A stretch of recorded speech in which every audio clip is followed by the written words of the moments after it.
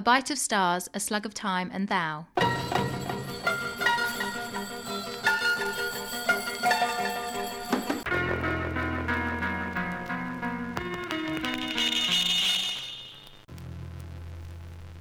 On the shore of the sea, he stood looking out over the long foam lines, far where vague the islands lifted or were guessed. There, he said to the sea, there lies my kingdom. The sea said to him what the sea says to everybody. As evening moved from behind his back across the water, the foam lines paled and the wind fell, and very far in the west shone a star, perhaps a light, or his desire for a light. He climbed the streets of his town again in late dusk. The shops and huts of his neighbors were looking empty now, cleared out, cleaned up, packed away in preparation for the end. Most of the people were up at the Weeping in Heights Hall, or down with the Ragers in the fields, but Liff had not been able to clear out and clean up. His wares and belongings were too heavy to throw away, too hard to break, too dull to burn. Only centuries could waste them. Wherever they were piled or dropped or thrown, they formed what might have been, or it seemed to be, or yet might be, a city. So he had not tried to get rid of his things. His yard was still stacked and piled with bricks, thousands and thousands of bricks of his own making. The kiln stood cold but ready, the barrels of clay and dry mortar and lime, the hods and barrows and trowels of his trade, everything was there. One of the fellows from Scrivener's Lane had asked, sneering, "Going to build a brick wall and hide behind it when that old inn comes, man?" Another neighbor on his way up to the Heights Hall gazed a while at those stacks and heaps and loads and mounds of well-shaped, well-baked bricks, all a soft reddish glow in the gold of the afternoon sun, and sighed at last with the weight of them on his heart. Things, free yourself of things, Liff, from the weight that drags you down. Come with us, above the ending world. Liff had picked up a brick from the heap and put it in place on the stack, and smiled in embarrassment. When they were all past, he had gone neither up to the hall, nor out to help wreck the fields and kill the animals, but down to the beach, the end of the ending world, beyond which lay only water. Now back in his brickyard hut, with the smell of salt in his clothes and his face hot with the sea wind, he still felt neither the ragers' laughing and wrecking despair, nor the soaring and weeping despair of the communicants of the heights. He felt empty. He felt hungry. He was a heavy little man, and the sea wind at the world's edge had blown at him all evening without moving him at all. "Hey, Liff," said the widow from Weaver's Lane, which crossed his street a few houses down. "I saw you coming up the street, and never another soul since sunset, and getting dark, and quieter than—" She did not say what the town was quieter than, but went on. "Have you had your supper? I was about to take my roast out of the oven, and the little one and I will never eat up all that meat before the end comes, no doubt. And I hate to see good meat go to waste." "Well, thank you very much," says Liff, putting on his coat again, and they went down Mason's Lane to Weaver's Lane through the dark and the wind sweeping up steep streets from the sea. In the widow's lamp-lit house, Liff played with her baby, the last born in the town, a little fat boy just learning how to stand up. Liff stood him up, and he laughed and fell over, while the widow set out bread and hot meat on the table of heavy woven cane. They sat to eat, even the baby, who worked with 4 teeth at a hard hunk of bread. "How is it you're not up on the hill or in the fields?" asked Liff. And the widow replied as if the answer sufficed to her mind. "Well, I have the baby." Liff looked around the little house, which her husband, who had been one of Liff's bricklayers, had built. "This is good," he said. "I haven't tasted meat since last year sometime." I know. No house is being built any more." "Not a one," he said. "Not a wall, nor a hen house, not even repairs. But your weaving, that's still wanted." "Yes, some of them want new clothes right up to the end. This meat I bought from the Ragers that slaughtered all my lord's flocks, and I paid with the money I got for a piece of fine linen I wove for my lord's daughter's gown that she wants to wear at the end." The widow gave a little derisive sympathetic snort and went on. But now there's no flax and scarcely any wool. No more to spin, no more to weave. The field's burnt and the flock's dead. Yes, said Liff, eating the good roast meat. Bad times, he said. The worst times. And now, the widow went on, where's bread to come from with the fields burnt? And water, now they're poisoning the wells. I sound like the weepers up there, don't I? Hey, help yourself, Liff. Spring lamb's the finest meat in the world, my man always said, till autumn came, and then he'd say roast pork's the finest meat in the world. Come on now, give yourself a proper slice.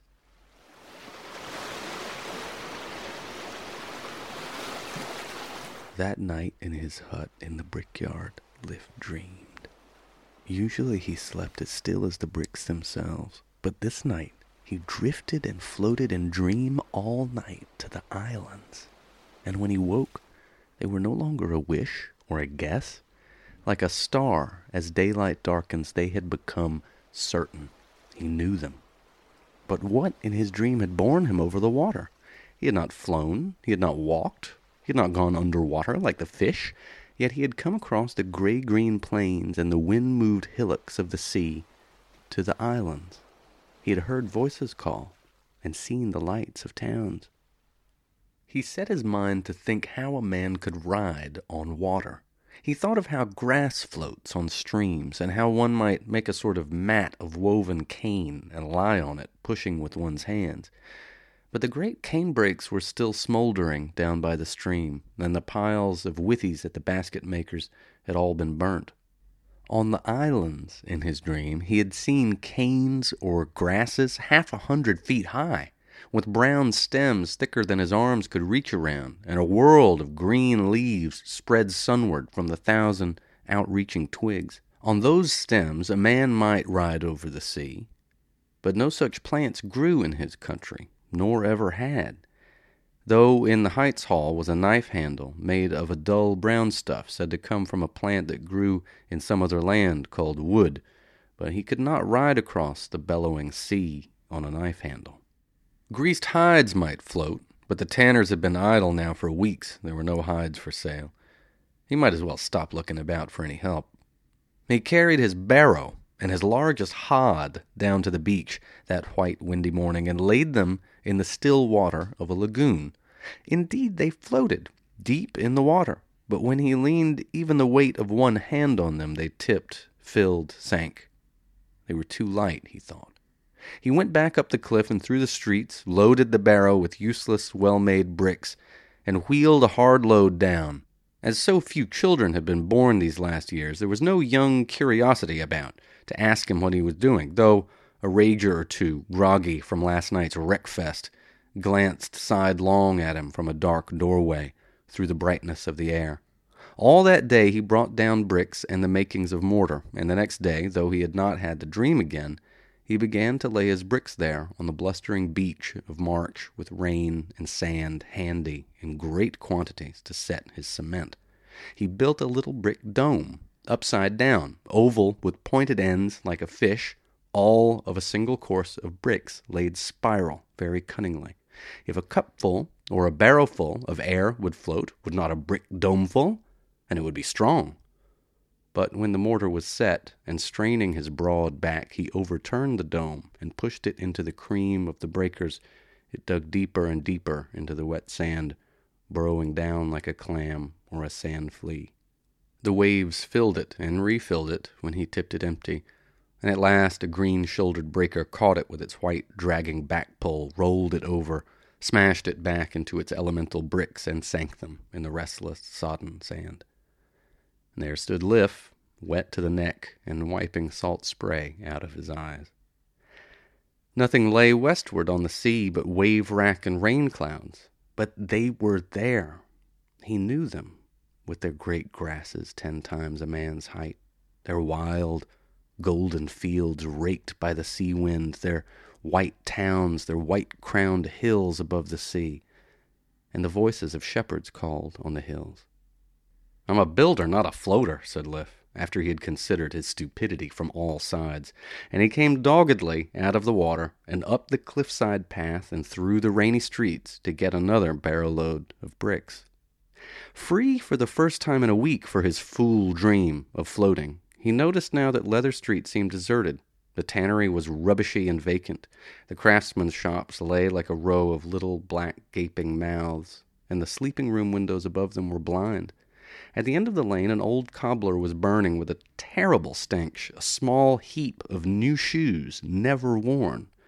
Beside him a donkey waited, saddled, flicking its ears at the stinking smoke.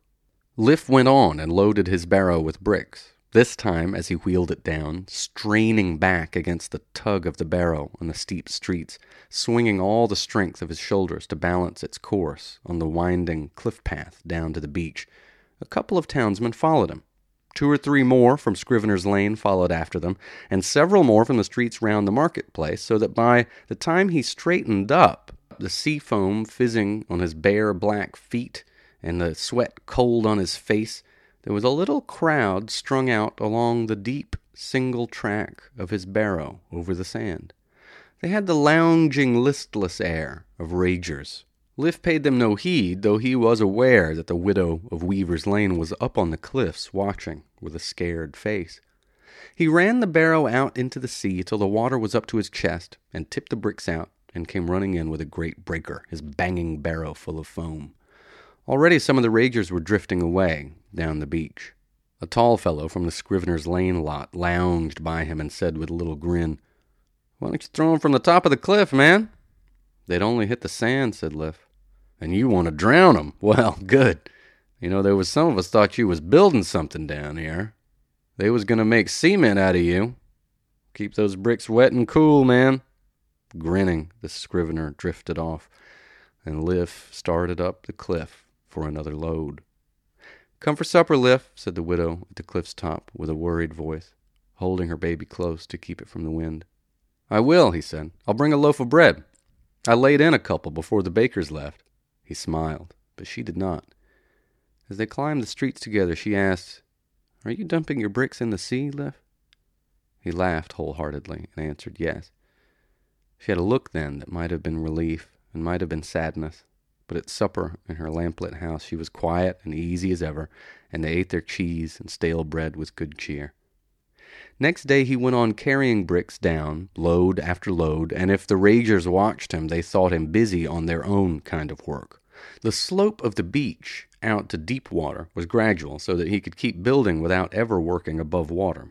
He had started at low tide so that his work would never be laid bare.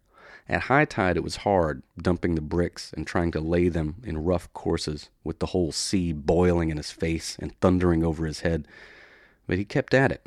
Towards evening he brought down long iron rods and braced what he had built, for a cross-current tended to undermine his causeway about 8 feet from its beginning.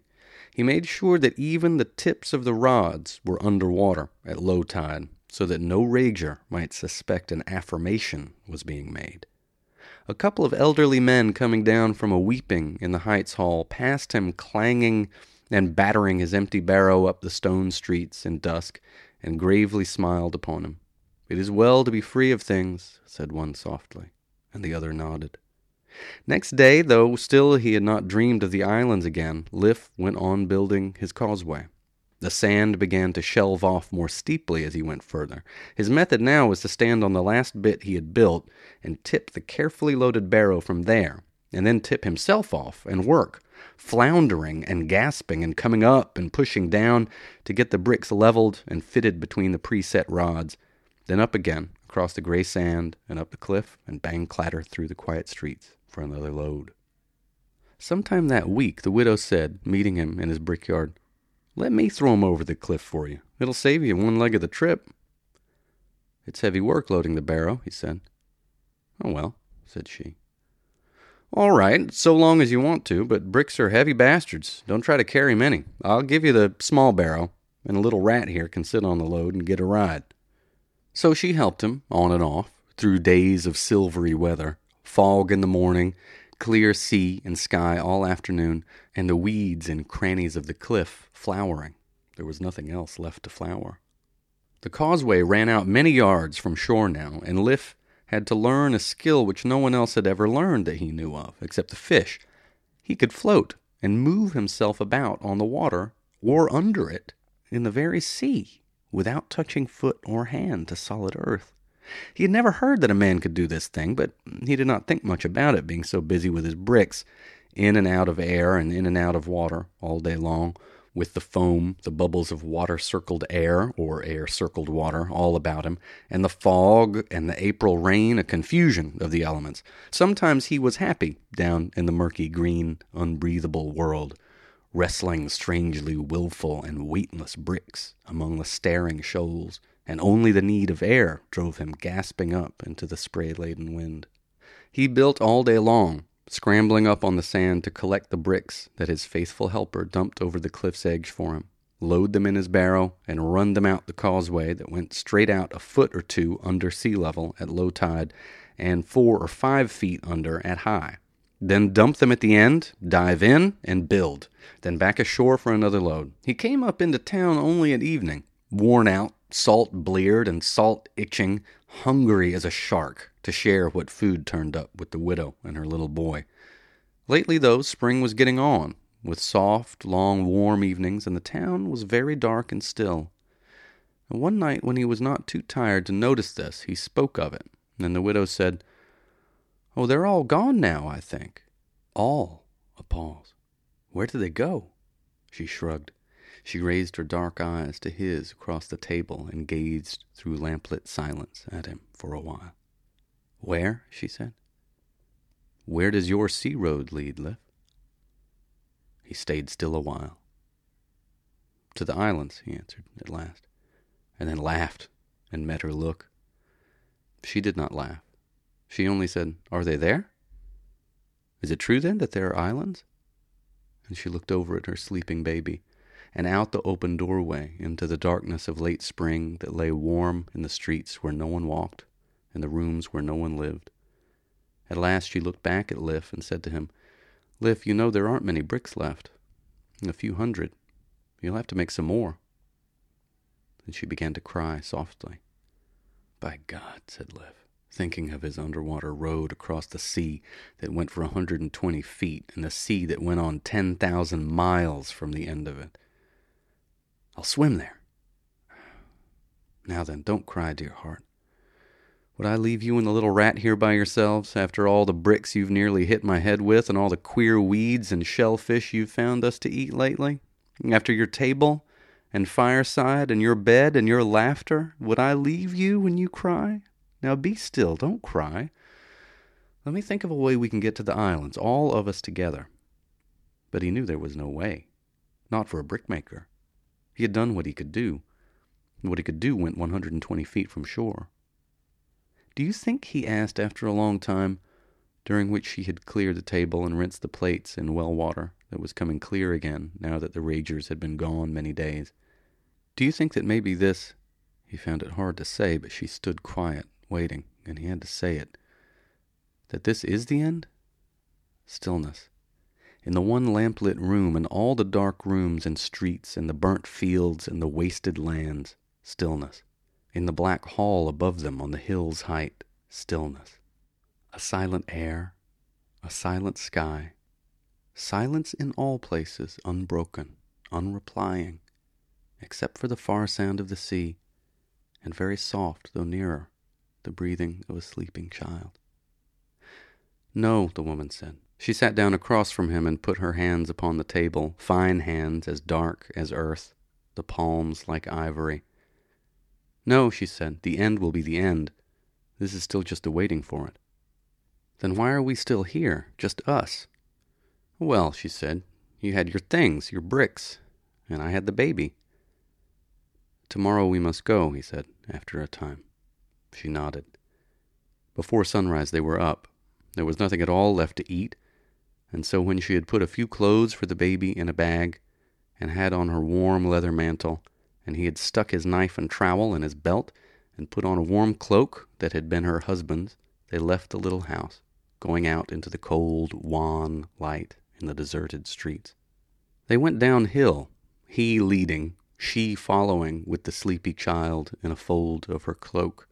He turned neither to the road that led north up the coast, nor to the southern road, but went on past the marketplace and out on the cliff and down the rocky path to the beach. All the while she followed, and neither of them spoke. At the edge of the sea, he turned. "I'll keep you up in the water as long as we can manage," he said. She nodded and said softly, "We'll use the road you built as far as it goes." He took her free hand and led her into the water. It was cold.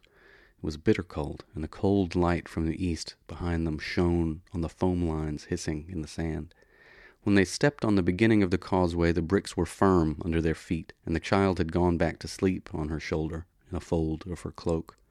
As they went on, the buffeting of the waves got stronger. The tide was coming in. The outer breakers wet their clothes, chilled their flesh, drenched their hair and faces. They reached the end of his long work. There lay the beach a little way behind them, the sand dark under the cliff over which stood the silent, paling sky. Around them was wild water and foam. Ahead of them was the unresting water, the great abyss, the gap. A breaker hit them on its way into shore, and they staggered. The baby, waked by the sea's hard slap, cried, a little wail in the long, cold, hissing mutter of the sea, always saying the same thing. "Oh, I can't," cried the mother, but she gripped the man's hand more firmly and came on at his side. Lifting his head to take the last step from what he had done towards no shore, he saw the shape riding the western water, the leaping light, the white flicker like a swallow's breast catching the break of day. It seemed as if voices rang over the sea's voice. "What is it?" he said. But her head was bowed to her baby, trying to soothe the little wail that challenged the vast babbling of the sea. He stood still and saw the whiteness of the sail, the dancing light above the waves, dancing on towards them and towards the greater light that grew behind them. "Wait!" the call came from the form that rode the gray waves and danced on the foam. "Wait!" The voices rang very sweet, and as the sail leaned white above him, he saw the faces and the reaching arms and heard them say to him, "Come, come on the ship, come with us to the islands." "Hold on," he said softly to the woman, and they took the last step.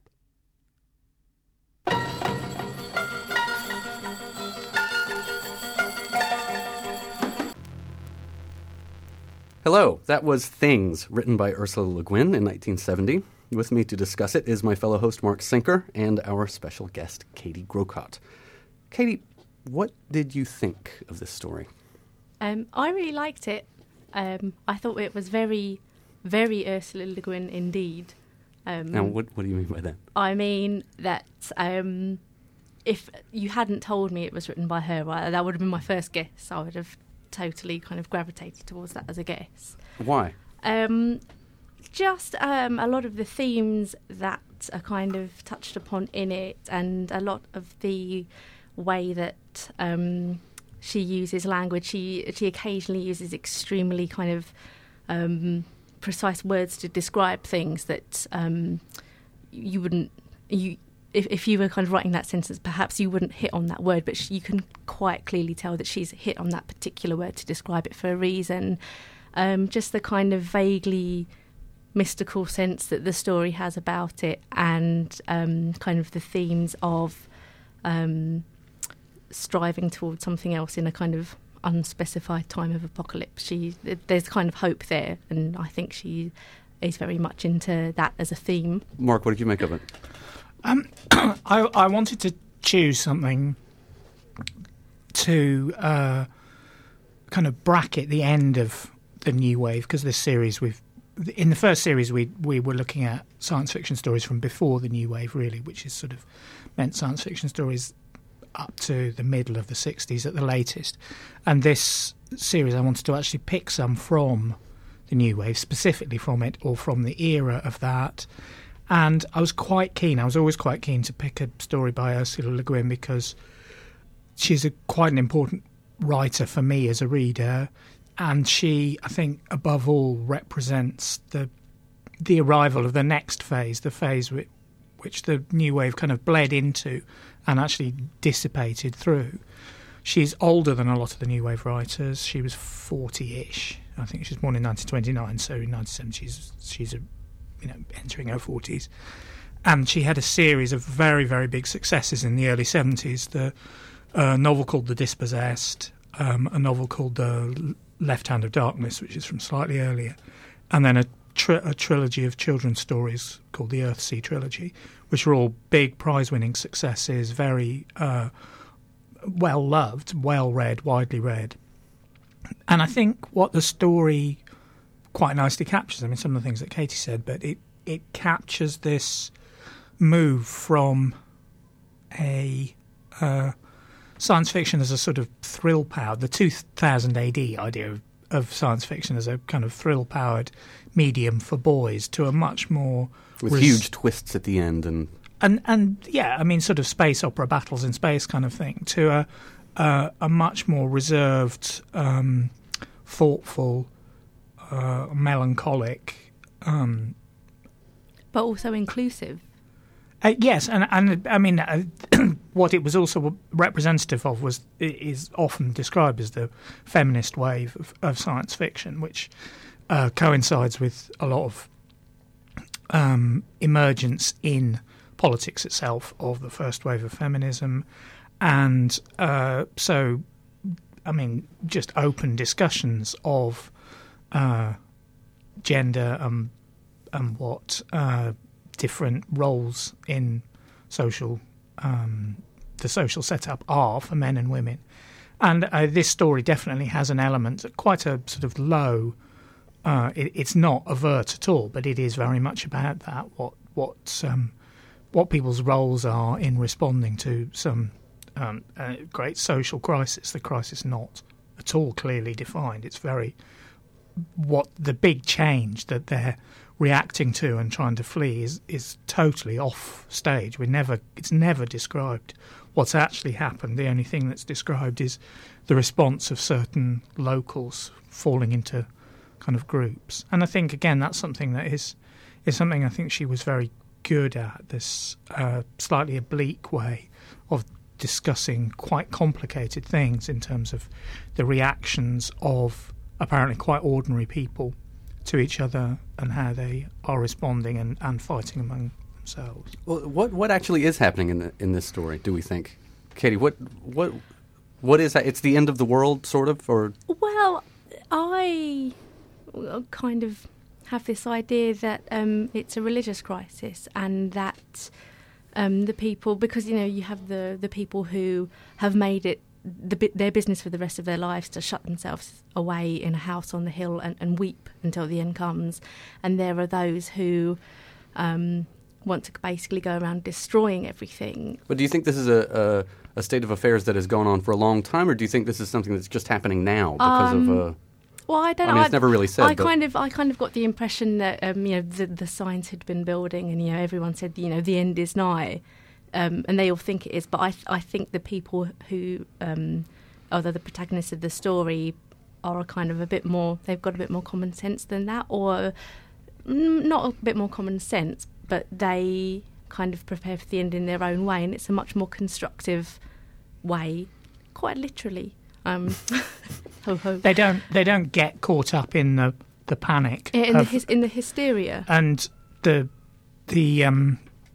the idea that she's expanding, I think, is that whatever the religious or social cataclysm is, that it's at least at this level, it's devolved into a hostility to the idea of people doing things, so that the people are being driven away from their own jobs.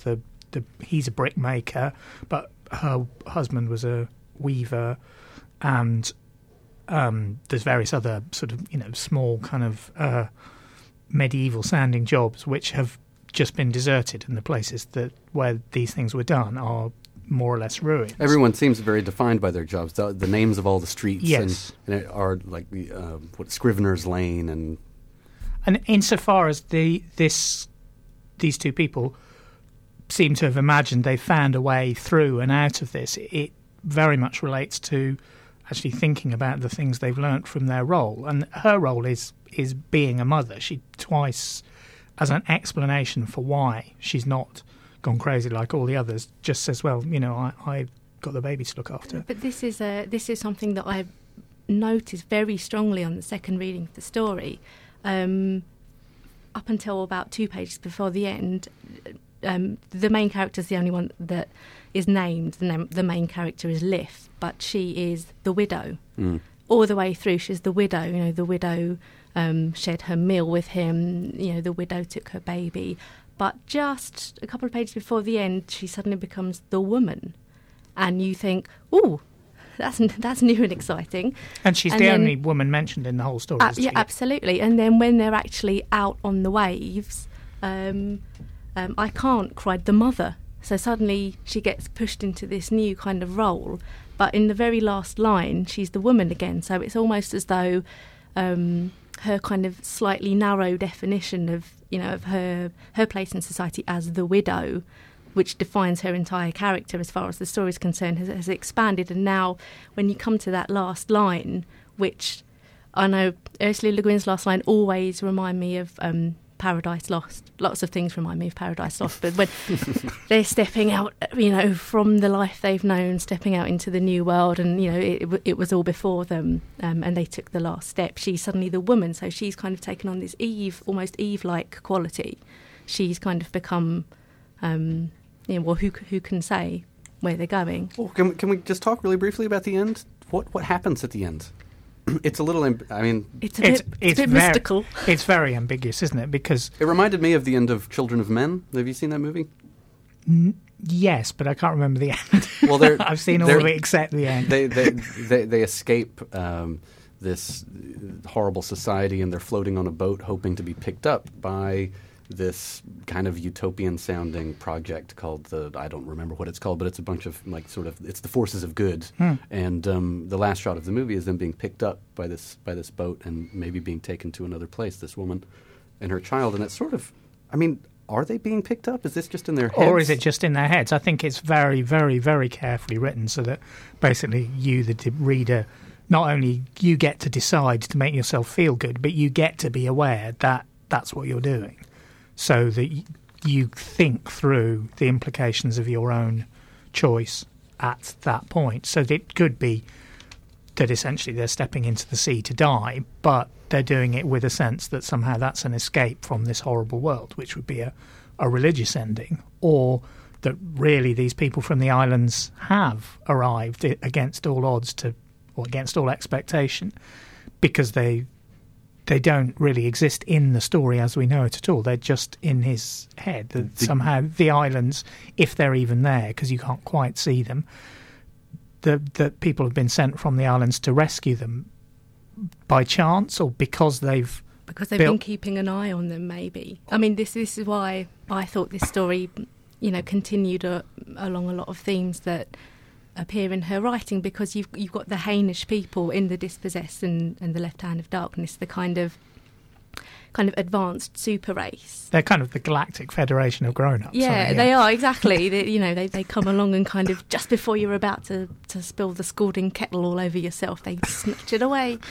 But there's a huge long bit in the story about how they didn't have wood, and how would he make a boat without wood, and what's this strange substance that would float, but we don't have any. So kind of to them, wooden boat building, that's their ultimate technology. That's their spaceships. And, the Hainish are always coming down in their spaceships. But here they've come along in their boat. So it's kind of like the slightly more primitive version of that. So to them, the boat is as fantastic as a spaceship would be, and as miraculous. So I think from that point of view, I like to think that they didn't die. So that was your kind of gut feeling at the end. That was the choice that you made at the end. Yeah, I do. I think as a reader, I do tend to take things as face value, because it's kind of more comforting that way.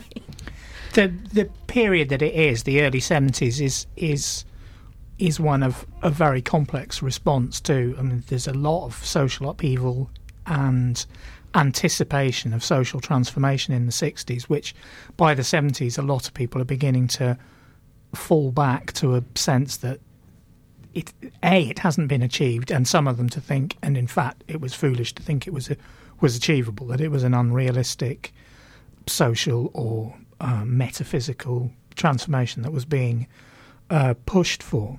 And I think what's interesting about Ursula Le Guin is I think she's actually has a very ambiguous attitude towards the nature of this social transformation. It seems to me that in this story and in her other stories, she quite strongly values the idea of rural, unspoiled, quite old-fashioned idea of life. And I think it's interesting in the groups of people she talks about that the people who are clearly, if not the villains, then complicit with the bad thing that's happened are the scriveners, which means the writers, the clerks, the journalists. I don't know exactly what the modern version of that, but it means people who write. And why are they complicit? I don't remember. What did they do? Well, because the scrivener it's only one, but he is a scrivener, and simultaneously he's a rager, who are the people who just destroy things. And it also says he has that attitude that the ragers have, which is a kind of lassitude, which I think is in itself an interesting psychological claim, that the people who destroy things are kind of apathetic when they're not actually destroying things. Well, but that he's also, presumably, if he's the scrivener, then he's, relatively speaking, educated in a wider sense than a brickmaker would be, or a weaver or whatever would be educated in the sense of learning his family's trade. So is educated in a very local sense, but a scrivener is someone who is able to write the language of the whole region or society or whatever, so is in touch in principle with the culture of a much larger territory. And presumably writes it on something that's not made of wood pulp. But well, I mean, has presumably stopped they doing have any animal writing. skins. They have tanners, so presumably they have vellum. Katie, did you want to add something to what Well, Margaret no, just said I about- mean, I was going to say that the saying that the ragers are kind of simultaneously quite lax, I think that's right, because it's the kind of in the sense of kind of falling into despair, in that they can't be bothered anymore, so they're just going to totally destroy everything. And my favourite bit of the story is when he made sure that the tips of the rods that he's using to shore up his wall were underwater at low tide, so that no rager might suspect an affirmation was being made. I mean, you can't really put it any more clearly than that. That no one from the raging group will suspect that. Instead of denying that there's any hope, instead of just letting it all fall to pieces, you actually affirm something. But that obviously has the double meaning of hoping for something and putting something out there against the odds. So you have these ragers who are nihilists, I suppose, in a way. It's implied they get really drunk every night, that they go and destroy things. But then you've got the wailers, who have a different, I think that's what they're called. Weepers. The weepers. Yeah. And so they have a kind of different approach to the end of the world, don't they? Yeah, we don't really hear terribly much about it, but they go onto the hill and weep.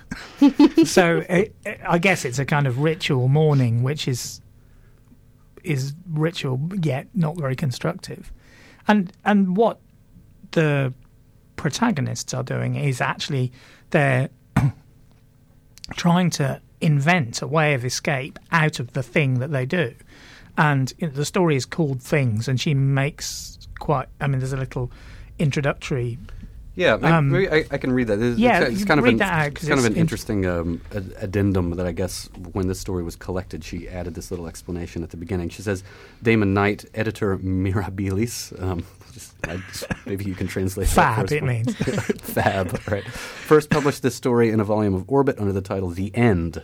I don't now remember how he arrived at it, but I suspect he thought that Things sounded too much like something you see on the television at 1 a.m. with purple tentacles, but I have gone back to it because, and maybe we can talk about this word here, at least after reading The Psychomyth, she says, it puts the right emphasis. Things you use, things you possess and are possessed by, things you build with, bricks, words, you build houses with them, and towns and causeways. But the buildings fall, the causeways cannot go all the way. There is an abyss, a gap, a last step to be taken. Well, Sounds very poetic, but what is she talking about? If you're asking me to say what does psychomyth mean, I'm not quite sure. That it's I don't know what she's talking about, that specific thing, but I think the general point she's making, and the reason that Things is a better title for this. I mean, The End is a bit over specific for a start, but things is the place that she is suggesting that our best ideas for value, constructive value, come from, which is the things that we learn, that we know, the craft that we're inside and total master or mistress of, is where our best imagination comes from. And that what's happened in this society, the problem, the disease of this society, is that there's a kind of rigorous, radical, revolutionary nihilism, which was very much abroad in some strands of 60s utopianism, which is saying no to the whole of the world we're actually in, and is ultra-religious in quite a dangerous way. That the world, the material world, has fallen. It is a state of being fallen, and that our job is to, you still occasionally get it with strange cults which all commit suicide to get onto the Comet Halley Bop and sail off with their god. And their Nikes.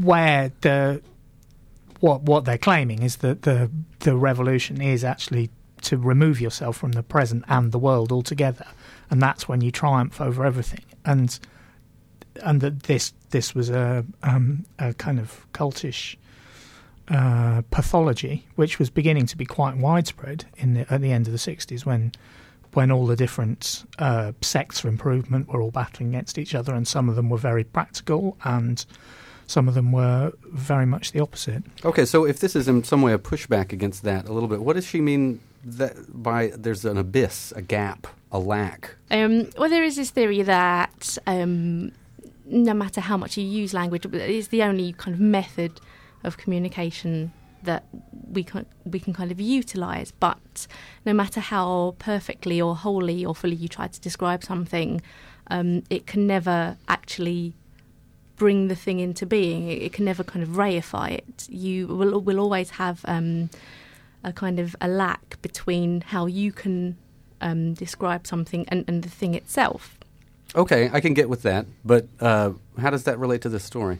Well, her argument about how they get rescued is that someone else steps in, effectively. I mean, they do some of the work for themselves, but that work is kind of gestural, really, because they're building a causeway to something hundreds, if not thousands of miles away, and they get 120 feet, and he's run out of bricks, and he's not allowed to make any more. I mean, I guess I kind of don't want to say this, but I guess faith covers that gap then, because I think this is a very religious story, and I think, which I don't think is something which is present in all of her work, but it is something that she is very intrigued by as part of the thing that she's looking at. She's much more geared towards the thoughtful and the philosophical end of science fiction.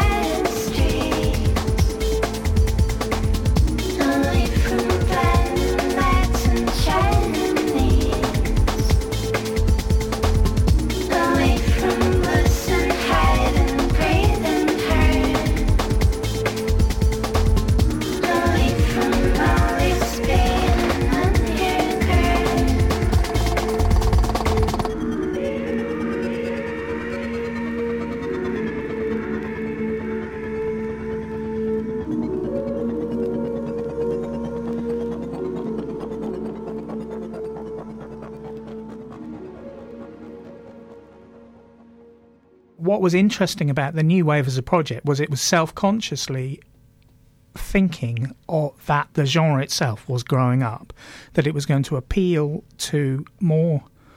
It was itself a more educated and intellectual project, and it was intended to appeal to, you know, that sort of the appropriately more grown-up reader. And what happened was that for a little while this looked like it really was happening, and there was a lot of buzz about it, and it seemed that science fiction had somehow grown up and was going to break out of its little ghetto in unexpected ways. And then it kind of fell with a big bang back into it. And that the ways that people found to get out of that, and Le Guin is also, you know, well celebrated in the sort of academic circuit of ways of thinking about science fiction. But that what had happened was that there's actually a big gulf grown up between the kind of Star Wars, Star Trek, kids science fiction and this more sort of adult, thoughtful version. So that there isn't really... It's not all part of the same space, which in the early years of science fiction it had been in a kind of pulpy way. And then in the kind of heroic project of the New Wave, it had been in a much more avant-garde way. It seemed like it was crossing over into territories which didn't quite live with each other. And then what happened in the 70s was that they stopped living with each other. They branched off into distinct niches where there was really no crossover anymore. If the Dispossessed has a politics, and it seems like it sort of does this have a politics? Well, surely its politics depend on how you read the ending. Because either it says, you know, if you have faith to some particular rather sketchy thing, then you will be saved, but you'll also be dead. Or if you have faith in the sketchy thing thought of in a completely different way, then you'll be saved because the grown-ups come and pick you up. But I don't think those two politics aren't really the same sort of thing. And I think what's nice about the story is that you get to think through and think, well, what do I actually think and how do these differ? Katie, do you agree? Well, I think what comes out of it to me is the importance of having a work ethic. You know, if you believe something, that's fine, but then if you just kind of sit on it and cry or go about absolutely destroying everything that represents, you know, your progress up till that point, then that's, you know, something to be criticised. Whereas his causeway, fine, it's kind of pathetic. It's a pathetic causeway. It is 120 feet, but you know, he learnt to swim. He's the first person on his line that ever learnt to do that. A world that was, I would say, it was known only to the fishes or something. So he's kind of discovered this. There's a sense in which it's Leif as quite an isolated figure. It doesn't feel like he has a family that he's lost, unlike the widow, who obviously clearly has a family that she's lost. Is that he is some kind of slightly poetic dreamer, and he's in the course of, it's not very clear what, he's taught himself to swim, and nobody else has ever done that before. So it has no social context in the little town that is falling apart. It's not only nobody's done that, but nobody knows, including the widow, that he can do that. He's the only person who knows that. I think one of the things that all of her stories are very good at is creating the sense of a social scope of some extent at the same time as really just concentrating on the acts and doings of quite a small number of people, and possibly in quite a constrained place in a little village which is far from the centre of what's going on, so that you get the sense of all the tides of politics and society raging elsewhere without knowing anything about them, just that they are doing that, and that the concerns of the people who are discussed are pretty immediate and to do with the people they're in front of, and you know, the previous day and the next day. Katie, do you have something you want to add to that? Well, I mean, if you think about The Left Hand of Darkness, that's kind of taking that to the ultimate extreme, because you have one guy sent down as a kind of, not even an ambassador, he's called the envoy, and he he is a man who is on this planet that not only is kind of perpetually stuck in deepest winter, and it's cold, and everyone's, it's putting, the basic needs of human beings are really kind of starkly drawn. You have to eat 5 times a day, otherwise, you'll freeze to death. You have to wrap up warm. Not only is there that, but these people have no sex. They're all kind of gender neutral for most of the month until once a month. They sort of go into heat or something? Yeah, they do. They kind of go into heat. It's that basic. They are animals, but whether they turn into a man or a woman is entirely kind of dictated by if the person next to them is turning into a man or a woman. So they have experience of both. And there's this guy, this man who can never quite bring himself to call, like, what do I call them? Are they its? They're not he's or she's. And sometimes, people might get a look on their face, and it reminded me of, an old suspicious woman, or it reminded me of an arrogant young man. And he's constantly trying to kind of relate his experience to everything that's surrounding him. But of course he just can't do it because they're so alien, and yet at the same time they have exactly the same, needs and drives and basic kind of instinctual things as he does. Well, in this story, the man and the woman are very much a man and a woman, and it's. I mean, Ursula Le Guin.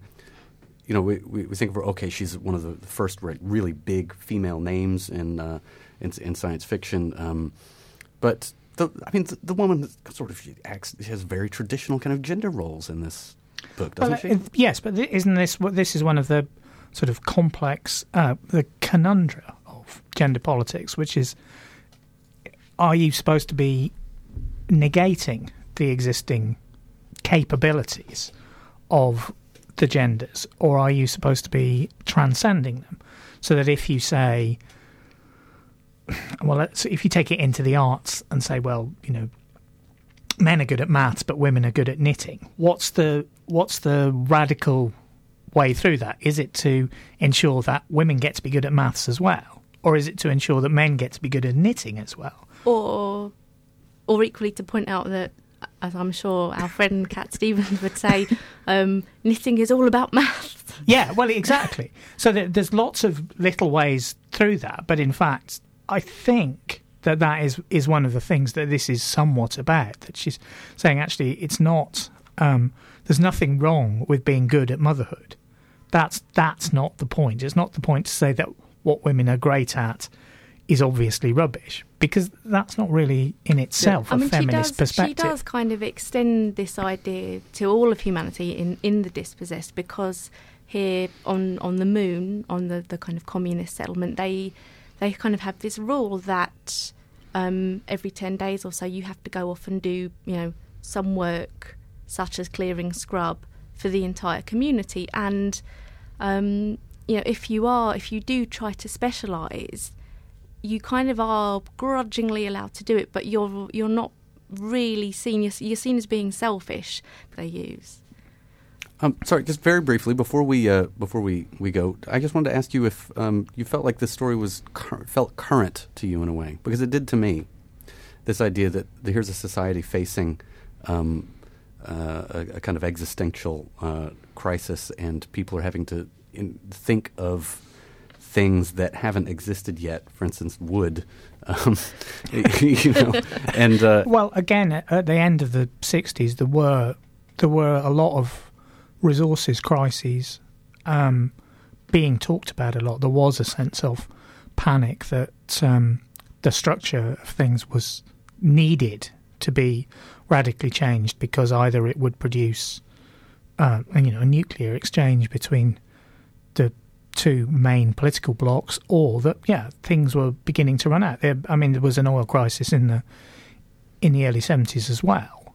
Or it's not quite the same sort, but the idea that the oil might run out we just happen to have got closer to that point. It wasn't an unheard of or undiscussed then. But I think it fits into that mode of thinking, the sense that actually instead of there being this bold future where we're going to get into rockets and get everywhere and everything is going to be kind of golden and shiny and fantastic, this sense that actually, no, we're not going to get out of this well at all. Everything is sort of coming to a horrible end.